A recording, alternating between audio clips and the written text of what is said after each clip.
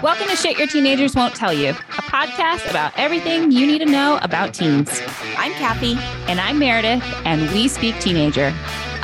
Did we also mention that we're best friends? We've worked as admission officers, prep school administrators, and most importantly, have coached thousands of teens. In other words, we have seen it all.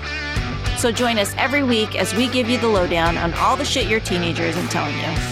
Because trust us, there's a lot of it.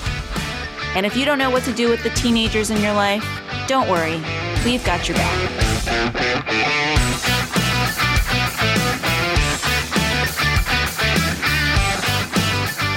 Hello, everybody. Welcome to another episode of Shit Your Teenagers Won't Tell You. And this week we have an exciting special guest who Meredith and I have both had the pleasure of working with in our careers.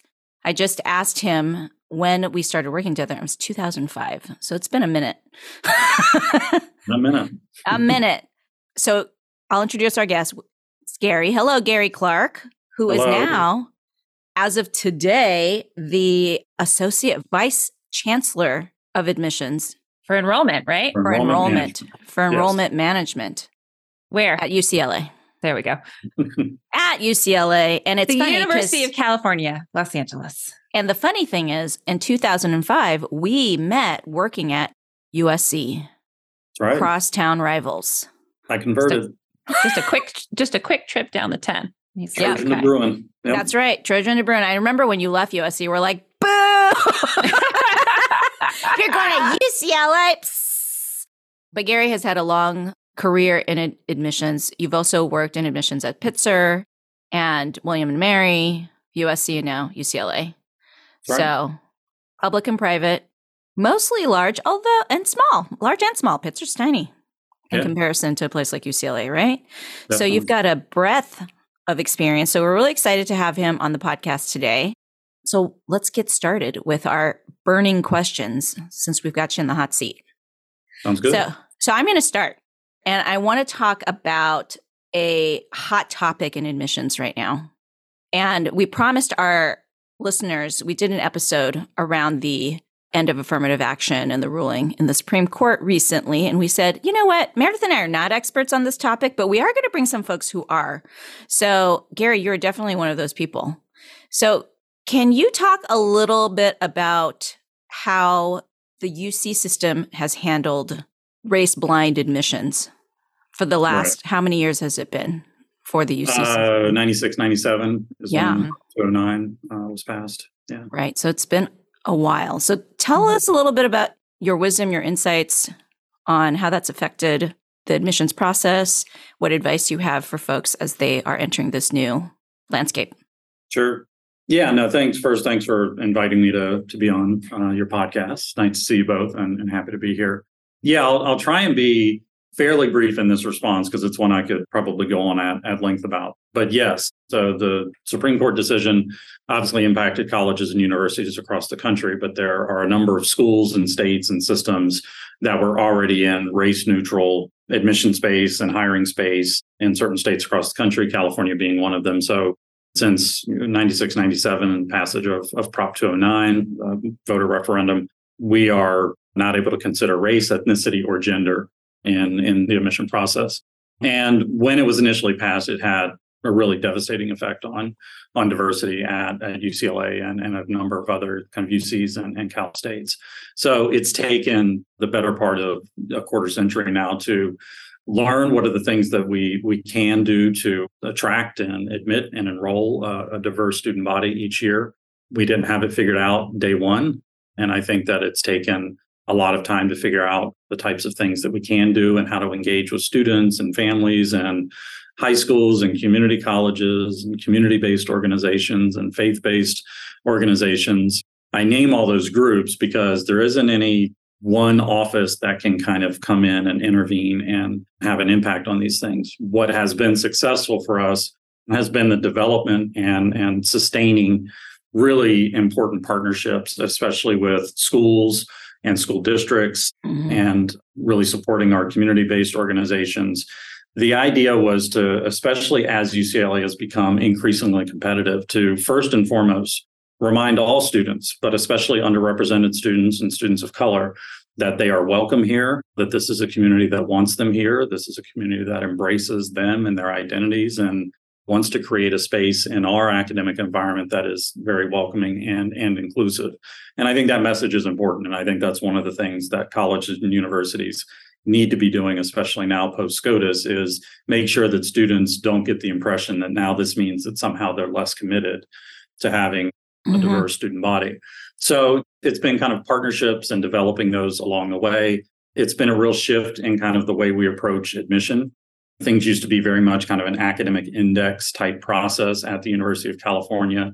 We implemented comprehensive review in 2006, and that allows us to look more comprehensively at a student's application, grades, curriculum, engagement outside of class. We ask a series of what are called personal insight questions, kind of our version of the college essay, a process that enables us to understand context, access to educational opportunities, and really evaluate students in that appropriate context of, are they taking advantage of what's available to them and not penalizing them for opportunities that aren't available to them? So it's been a combination of those things that I think has really allowed us to not only get back to where we were before Prop 209, but even kind of excel beyond that in terms of representation of underrepresented groups on our campus. So still a work in progress. We are still learning and innovating and finding new ways to attract and enroll a student body that really reflects the diversity of our state. So we've learned a little bit along the way, but we're not done. So more to come. Do you have a prediction of what you think will happen this year with admissions results? I don't know. I admit I'm a little concerned. And I think to that point I made earlier, like I hope that there isn't a chilling effect, that students don't think that now colleges and universities are somehow less interested in attracting and enrolling a diverse student body. I certainly hope that that's not the case.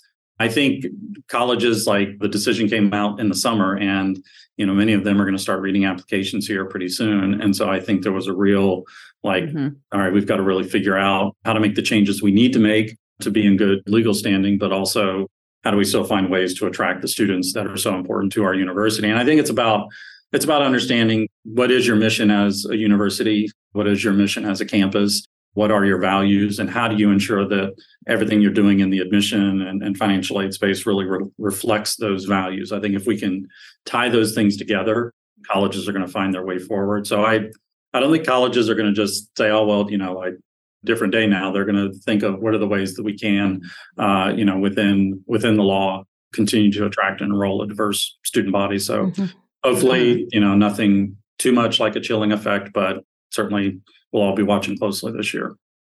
It makes me think about one of the things that I really enjoy about counseling students who are applying to the UC system that I don't think they enjoy as much is, to me, the UC system has done a wonderful job of being very direct and clear about guidelines.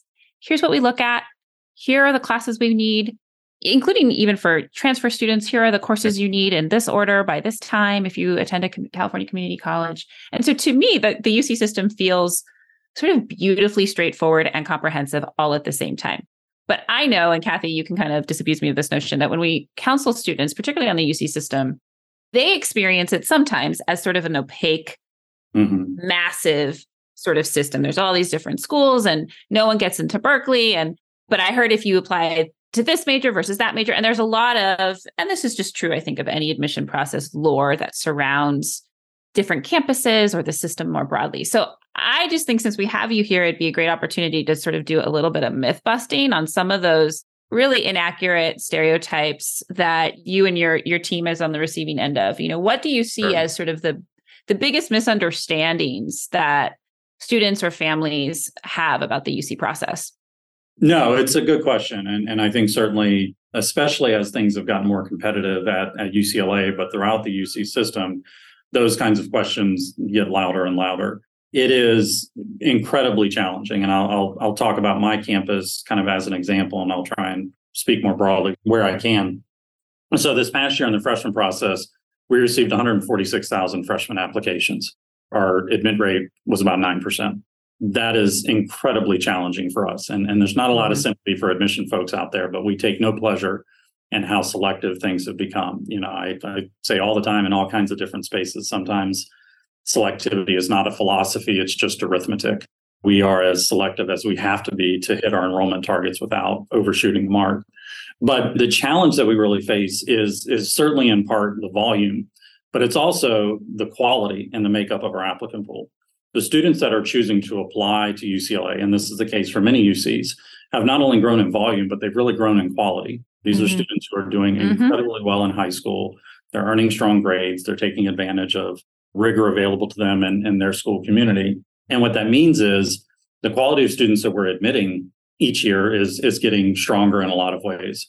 But the unfortunate side effect of that is the quality of students that we're denying each year is also getting better because it's a self-selective applicant pool. There aren't a lot of bad students applying to our institution. And what that kind of selectivity leads to is a lot of speculation and almost always wrong speculation as to, I didn't get in because of blank.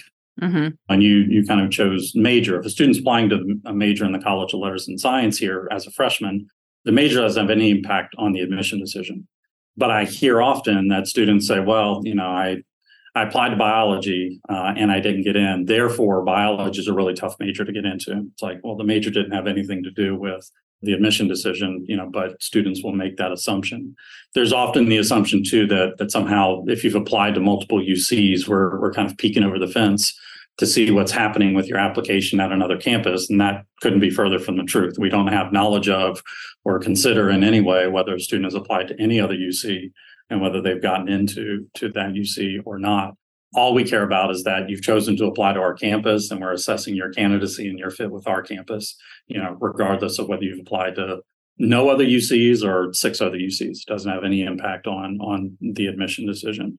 So it's challenging. And I think, honestly, when UC went test-free several years ago, that was another one of those things that sometimes people would try and triangulate decisions based on those test scores. And now that we're not considering SAT or ACT, I think it sometimes makes it seem maybe even more random to students in some ways when that's not the case either. We've got plenty of strong evidence of students' academic ability in the application, without those standardized test scores. So it's understandable. And I think as demand for UCLA and UC has grown and continues to grow, it's one of those things that I think is going to be a little bit more challenging. But the advice there is really just think broadly. Look at all the UCs, really think about the great opportunities that each of them offer. I often tell students selectivity is not a proxy for quality. So don't assume that just because a place has a low admit rate means it's the right place for you or means it's better than a place that has a more modest admit rate. It's not a reflection of the quality of the institution. That's great. Thank you, Gary. It makes me think one of the things that we hear from parents all the time about UC and about college admissions in general is, well, it's just a lottery. At some point you're qualified and then it's just like a random picking. It's just random. Kids. So right. how do you respond to that? First of all, this hair has not been this great. Honestly, and this has been true at every place I've been, and I can say the way that we read applications here is more similar to the way we read applications at Pitzer, a small liberal arts college, than anybody would ever imagine. Every freshman application is read at least twice before an admission decision is made. 2 independent reviews, 2 different people. The second person who reads can't see how the first person evaluated the application.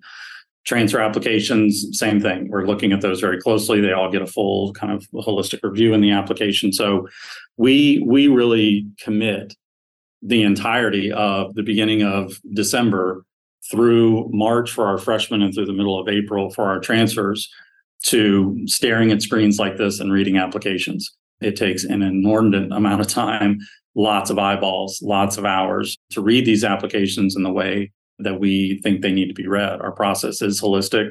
If all we cared about were numbers and maximizing GPAs, we could do that with an Excel file in a hot minute.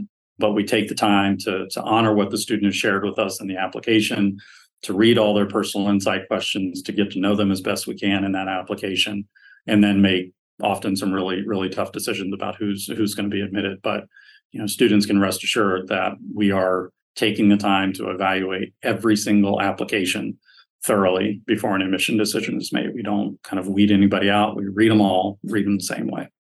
Yeah, and what I've always told families, and I was like, it's enrollment management is a bit of a science. Like there is actual work and goals and targets that are being set, and universities are paying attention to all of that, right? It's not just like, we like you. Right. Okay, admit. Right? It's not that and simple. that's especially true for highly competitive institutions. Like the demand far exceeds the capacity, and we're charged by the campus to enroll a class of a certain size, and students that are in different schools, and different colleges and universities have different kind of goals and priorities and targets that they have to attend to. So it That's definitely is a lot of work to make sure that you hit the mark and don't over enroll, which can be bad, and don't under enroll, which can also be bad, but to hit that sweet spot of hitting those targets. It makes me think, and we haven't, Gary, I apologize if this is a little outside sort of your main domain, but it really makes me think about the California community college system and its relationship with the UC system. And I'm just wondering, I think that's not something that maybe everyone is as familiar with as obviously Kathy and I. Maybe you could speak a little bit to the transfer process at UCLA or at the UCs more globally, and sort of why a California community college path could be a very viable option for a student. No, I'm really glad you asked about that, Meredith. I think, I wish more people would ask about it, because it is something that I think UCLA and the UCs take an extraordinary amount of pride in, as they should. So for those that don't know, the University of California is committed to enrolling at least one new transfer student for every 2 new freshmen each year. So this year in our incoming class, we'll enroll probably 3,700 transfer students in our incoming class. And that's something, usually 93% of those students come from California community colleges. So it is absolutely a pathway to UCLA and UC. The process is different. It's in some ways you could look at it and say it's less competitive. The admit rate this past year was, I think, 23 or 24% for our transfer students. But the big difference is it's very major specific. Like we are looking at major prep and have you taken the right courses and how are you performing in those courses and that type of thing. So it's a little different in that way for transfers.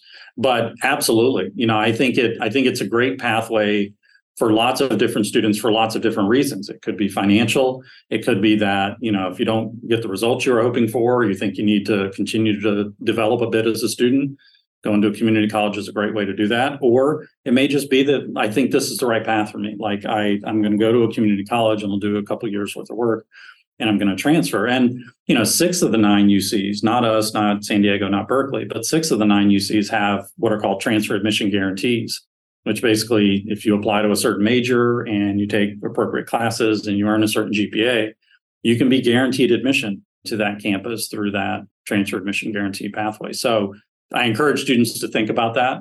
At the end of the process, at the end of your undergraduate career, nobody's going to ask where you started. They're going to look at that diploma and know where you finished. And community colleges, I think, do an incredible job of preparing students and helping to support them in transferring to UC or wherever they might be interested in transferring to complete their undergrad. Awesome. I wish honestly, looking back now, I wish I had transferred.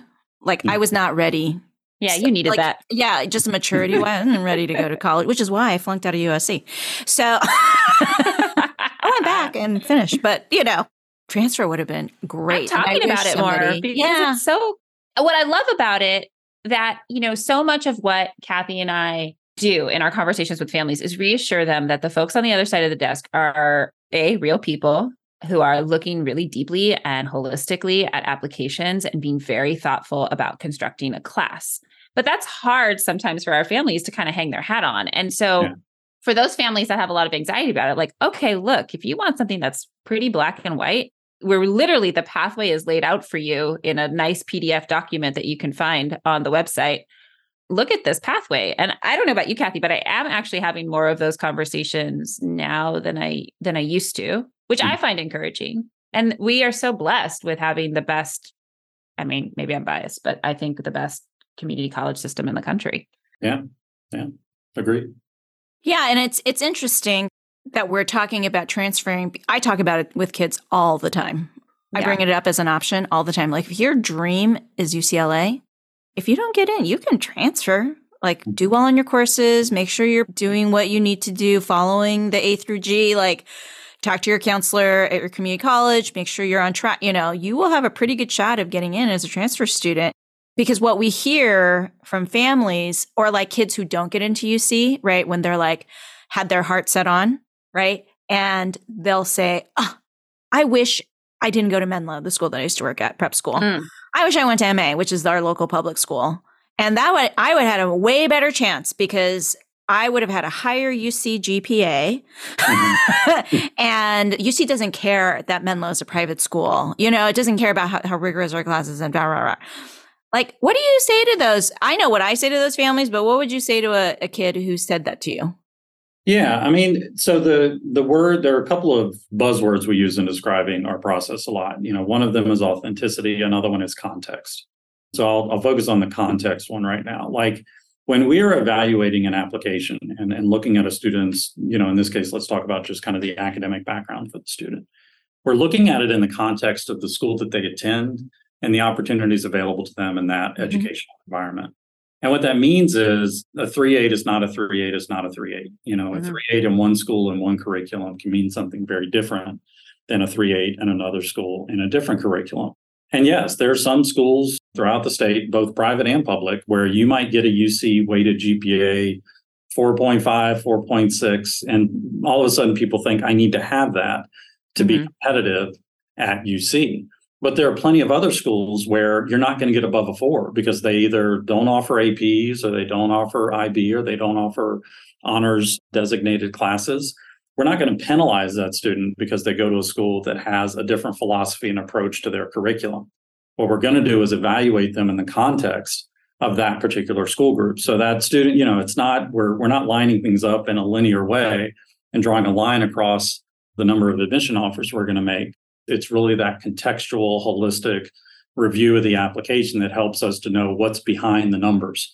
Like, what are we really looking at? What kinds of classes did the student take? And where are their academic strengths? And where do they seem to be excelling in terms of the courses they've taken in high school? So I think that's inevitable. I think that's one of those kind of reverse engineering habits that people try to do of, you know, well, I heard from, you know, absolutely. Always kind of talk about it as kind of the gospel according to the neighbor. Well, I heard that so-and-so went to this school and had this GPA and got admitted. And so I love that you're here because I love myth busting. Because, you know, we'll say it, like, you don't know. And I'm like, you don't know. Gary will tell you. So the gospel according to the neighbor. I like that. Yeah. And Gary, I got one more. Do you have to take a certain amount of students from certain high schools? No. Thank you. No. I mean, it's a flat no. And that's both at the freshman and the transfer level. We don't have any specific targets or thresholds or caps or anything like that on the number of students we take from any given high school or community college in any given year. The only targets that all UCs have, they basically boils down, and this is a very broad brushstroke, but it boils down to really, we have 4 targets. We have a freshman California resident target, a freshman non-resident target, a transfer California resident target, a transfer non-resident target. That's it. Like there isn't any other restriction or threshold or anything in terms of where students attend high school throughout the state or public or private, or it's a non-entity. We are looking for great students who are taking advantage of the opportunities available to them in whatever school that might be. But what can happen is sometimes, like there are a couple of programs here that are really in high demand: engineering, nursing, you know, sometimes film, you know, sometimes these majors can be super competitive, and a large number of students from a given school in a given year are applying to some of those competitive majors. That can have an impact on some of the admission outcome, but it has nothing to do with anything related to goals or targets or caps or anything like that as far as high schools and community colleges go. Do you release admit rates? I don't think UC does that. They don't release admit rates by school. Do you? Yeah. Oh, you do? By school? Well, yeah. I mean, you could find it. Yeah. If you ever want to look, like there's something called the UC Info Center. It's kind of the UC data warehouse, and anybody can go on that site and look up all kinds of granular information about app submits enrolled by campus, by high school, by community college, by all kinds of pivot tables. And this is why I love the UC system, because there's so much info. There's transparency. I thought of another one. There's transparency. I thought of another one. Gary, all the out-of-state and international students are taking California spots. Well, I didn't mean to, like, the response to that is no, they're not. Like, so the way that I kind of explain this, and this, I'll kind of focus more on kind of UCLA as it relates to this. So back in 2008, when the budget crisis happened, the massive, impact across the country, but especially felt here in California, the UC budget was cut by several $100 million in a given year. And so that was the time when the University of California started to increase its targets for non-resident students because there was a need to make up for some of that shortfall. Yeah. Mm-hmm. Yes, and the non-resident fees that students from outside of California pay. So there's a cap in the system that says we cannot enroll more than 18% of our undergraduate students from outside of California. Well, when UCLA started to increase enrollment of non-resident students, we never decreased the enrollment of California residents. So those additional students didn't come at the expense of California resident students. And in fact, we have over the last several years been increasing our California resident targets and increasing enrollment of California residents at both the freshman and the transfer level as a part of kind of a compact and an agreement with the state to do everything we can to really increase capacity at the University of California and increase enrollment of California residents. So when we did increase those non-resident targets, that did not lead to a decrease in the number of California residents that we were enrolling even then. And now we're actually on the upswing in terms of the number of California residents that we're enrolling each year. Mm-hmm. That's great. That's crazy to me. I was just thinking like 146,000 freaking applications. Like, is that where do you see? 24,000 transfer. How many? 24,000 transfer. Oh, got it. That's crazy. That's crazy. Is there like a point in which you notice like a big spike in applications? Well, we had been on an upward trend. I got here in 2012. We had been on kind of an upward trend, I think, especially as California resident applications were going up, but especially non-resident applications started going up during that time. But I think the big jump then happened when UC went test free. Yeah. We went from 108,000 the year before to 139,000 to 149,000 in the next 2 years in terms of our application. So I think that change had a pretty profound impact at UCLA and at all the UCs in terms of the number of students that were applying and kind of the makeup of our applicant pool. So I would point to that year as being a clear milestone and demarcation point where applications really spiked a good bit. They're now starting to level a little bit, mercifully, at the freshman level. Transfers, I think, honestly went down a little bit, and that was concerning to us because enrollment at California community colleges post-pandemic has really gone down a good bit. I think last fall, the California community colleges were down about 17 or 18% in enrollment at California community colleges. So that was a bit more of a concern. But I think we're hearing now that things might be rebounding this fall, and they're going to see some potential increases in enrollment in the fall term. And that was, just to clarify, that's what UC was hoping, right? That you would get applications from students who they felt testing would prevent them from applying. Yes. Yeah. And that's kind of the point to make. It wasn't a move to increase app volume. Like we're good. We're good. It's not about volume, but it is about makeup. And this is something, when I was at Pitzer when Pitzer went test optional, but I very much appreciate UC's decision to be test free. I think it's much simpler to explain. Yes. It makes much more sense in the review process because we're not talking between students who have scores and students who don't. And the impact that I think it had, and we noticed this in terms of kind of the makeup of the applicant pool, not only do we see increased applications from underrepresented students, but we also saw an increase in the quality of students that were applying. And what I read into that, what I infer from those two things happening kind of at the same time, is that there were a lot of students, underrepresented and otherwise, high-performing students who were self-selecting out of the process because they thought that test score was going to be the thing that kept them out. And now that kind of barrier has been removed, now they're free to really just think about, is this the right fit? Certainly knowing it's competitive, but thinking more about the experience and fit, and is this the right place for me, without that perception of the test score is going to be the thing that makes or breaks my application, holding them up from even considering us. Absolutely.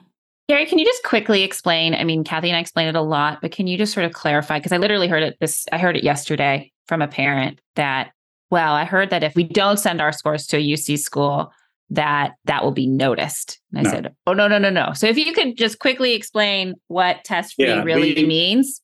It's not even populated in the application. Like when we're reading an application, there is no way that we would know whether a student has sent scores to us independently or not. Everything that we evaluate is self-reported by the student in the application.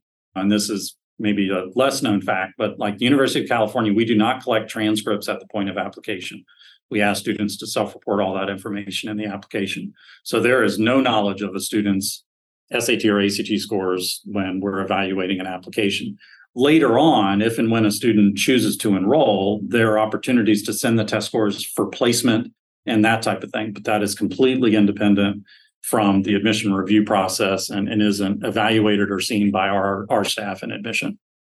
It's interesting. As we think about this issue of equity, as you're talking, I'm thinking like, maybe this is the direction college applications will move now that we're post-SCOTUS, right? That the college will actually be like, you know what? Letters of recommendation are inequitable because kids at private schools get really fancy ones. And you see, there are no letters. Kids are like, what do you mean I don't send my letters of recommendation? I'm like, they don't look at them.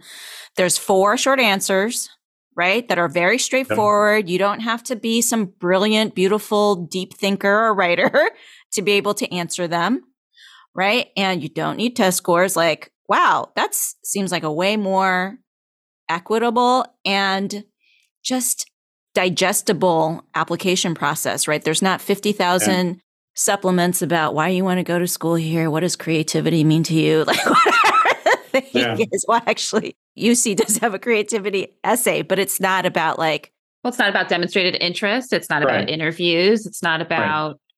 It's transparent. I think that's the word that you used earlier. Yeah. And the other word I mentioned earlier, authenticity, like when it comes to, like you mentioned, kind of our personal insight questions, I think especially now with AI, there's the temptation out there for students to just kind of turn over the writing of their college essay or personal insight questions to AI. And it's like, God, for 100 different reasons, don't do that. Like, I think AI can be used appropriately to help students to start to form their thoughts and that kind of thing. But the second that you turn your voice over to any entity outside of you, the student, it's a swing and a miss. Like we're not going through these personal insight questions in a way that is like circling misplaced commas and correcting grammar.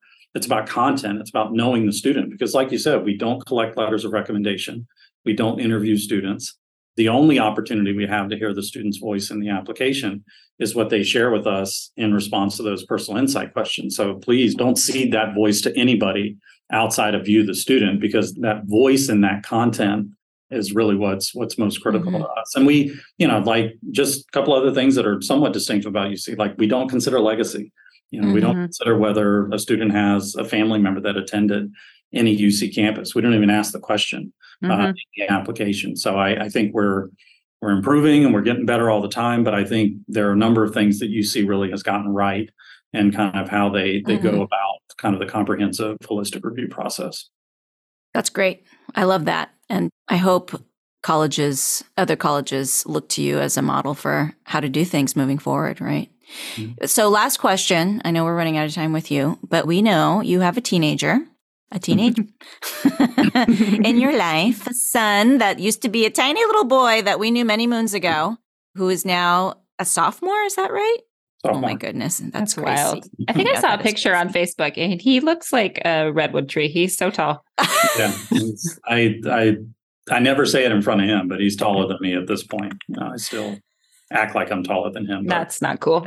The physical proof says different, So I wanted to ask you if being a dad to a teenager who's about to go through admission process pretty soon has changed your perspective at all on your work. And then also, what advice are you going to give your son when he applies to UC? Because I know he's gonna. Yeah, no, I honestly, and I mean this sincerely, I don't think I'm happy thus far that both his mom and I have maintained this very kind of what we feel is a level-headed approach to supporting him in the college process. Yeah. My son is incredibly bright. The thing that I am most proud of is that he's kind, that he cares about his friends, and that he's a balanced kid. I want him to go somewhere where he's going to be happy. I don't care if it's a hyper selective place. Like, I don't. Like, I want him to have a high school experience that he enjoys, that he's doing things that he loves to do because he loves to do them.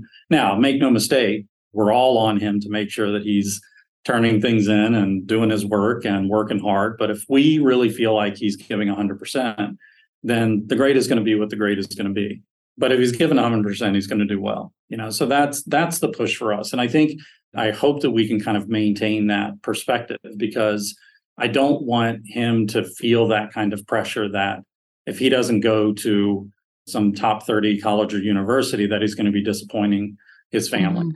That's not the case. I want him to hear that early and often, that we want to support him. Now, bring home a C and you're sleeping outside. But, otherwise, I think we really have kind of embraced him and supported him. And I think he's growing and learning and doing all the things that he should be doing as a teenager. But, I hope we can kind of keep that balance as we get to the actual process here in a couple of years. When you go to back to school nights, do you go in disguise? I don't think I've really been noticed quite yet at any of his events, but occasionally I'll go into some of those circles and I'll hear discussion about college, and it takes everything in me to just kind of bite my tongue and let the professionals and the counselors there handle those conversations. So the real last question, what's your best piece of advice for parents and students who are listening who are planning to apply to UC? You've given a lot, but what's your final? I mean, I've shared a couple of things I think specific to UC. I think really when it comes to the personal insight question, just be authentic and be thoughtful. Remember, we don't know you outside of there's no safety net from a counselor or a teacher that's writing about things that you forget to write about. So you need to be your own self-advocate in terms of what you share in responses to those questions. Just plan ahead. We don't care if you turn in the application on the first day that you can turn it in, but don't wait until 11:59 p.m. on November 30th to click submit, because we have about that much sympathy on December 1st for students who didn't get the app in on time. So plan ahead. My general advice, though, for parents, and I've shared this in other forums, is your students are listening. You very much are kind of an emotional barometer for them in this process. And if you're anxious and always talking about college, they're going to internalize that pressure. I've heard counselors give advice pick a night each week as your students get closer to the process and say, all right, this is the night that we talk about college stuff. The other nights, you're free to be a teenager and talk about the things that are important to you, and not feel like your life is dominated by all things college. So parents, just let your students know that you support them. Let them steer the bus. Let them make the calls. Let them send the emails. We know they're busy. We know they got a lot going on, but we really don't want to hear from a parent, saying my son or daughter has this question. We want the student to really lead with those questions.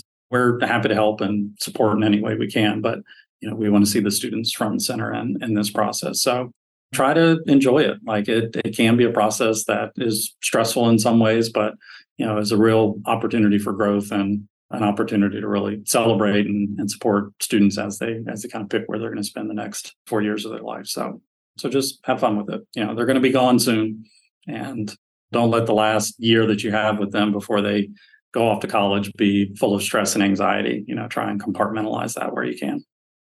Wise words, Gary. Gary's the best. Thank you so much for joining us and just imparting so much just candid, clear information to our listeners. It's such a pleasure. It's, of course, really great to see you again. Yeah. And we appreciate it. I appreciate your time. Absolutely. Good deal. Well, it's good to see you both. Thanks so much. Thanks, Gary. Thanks, Gary.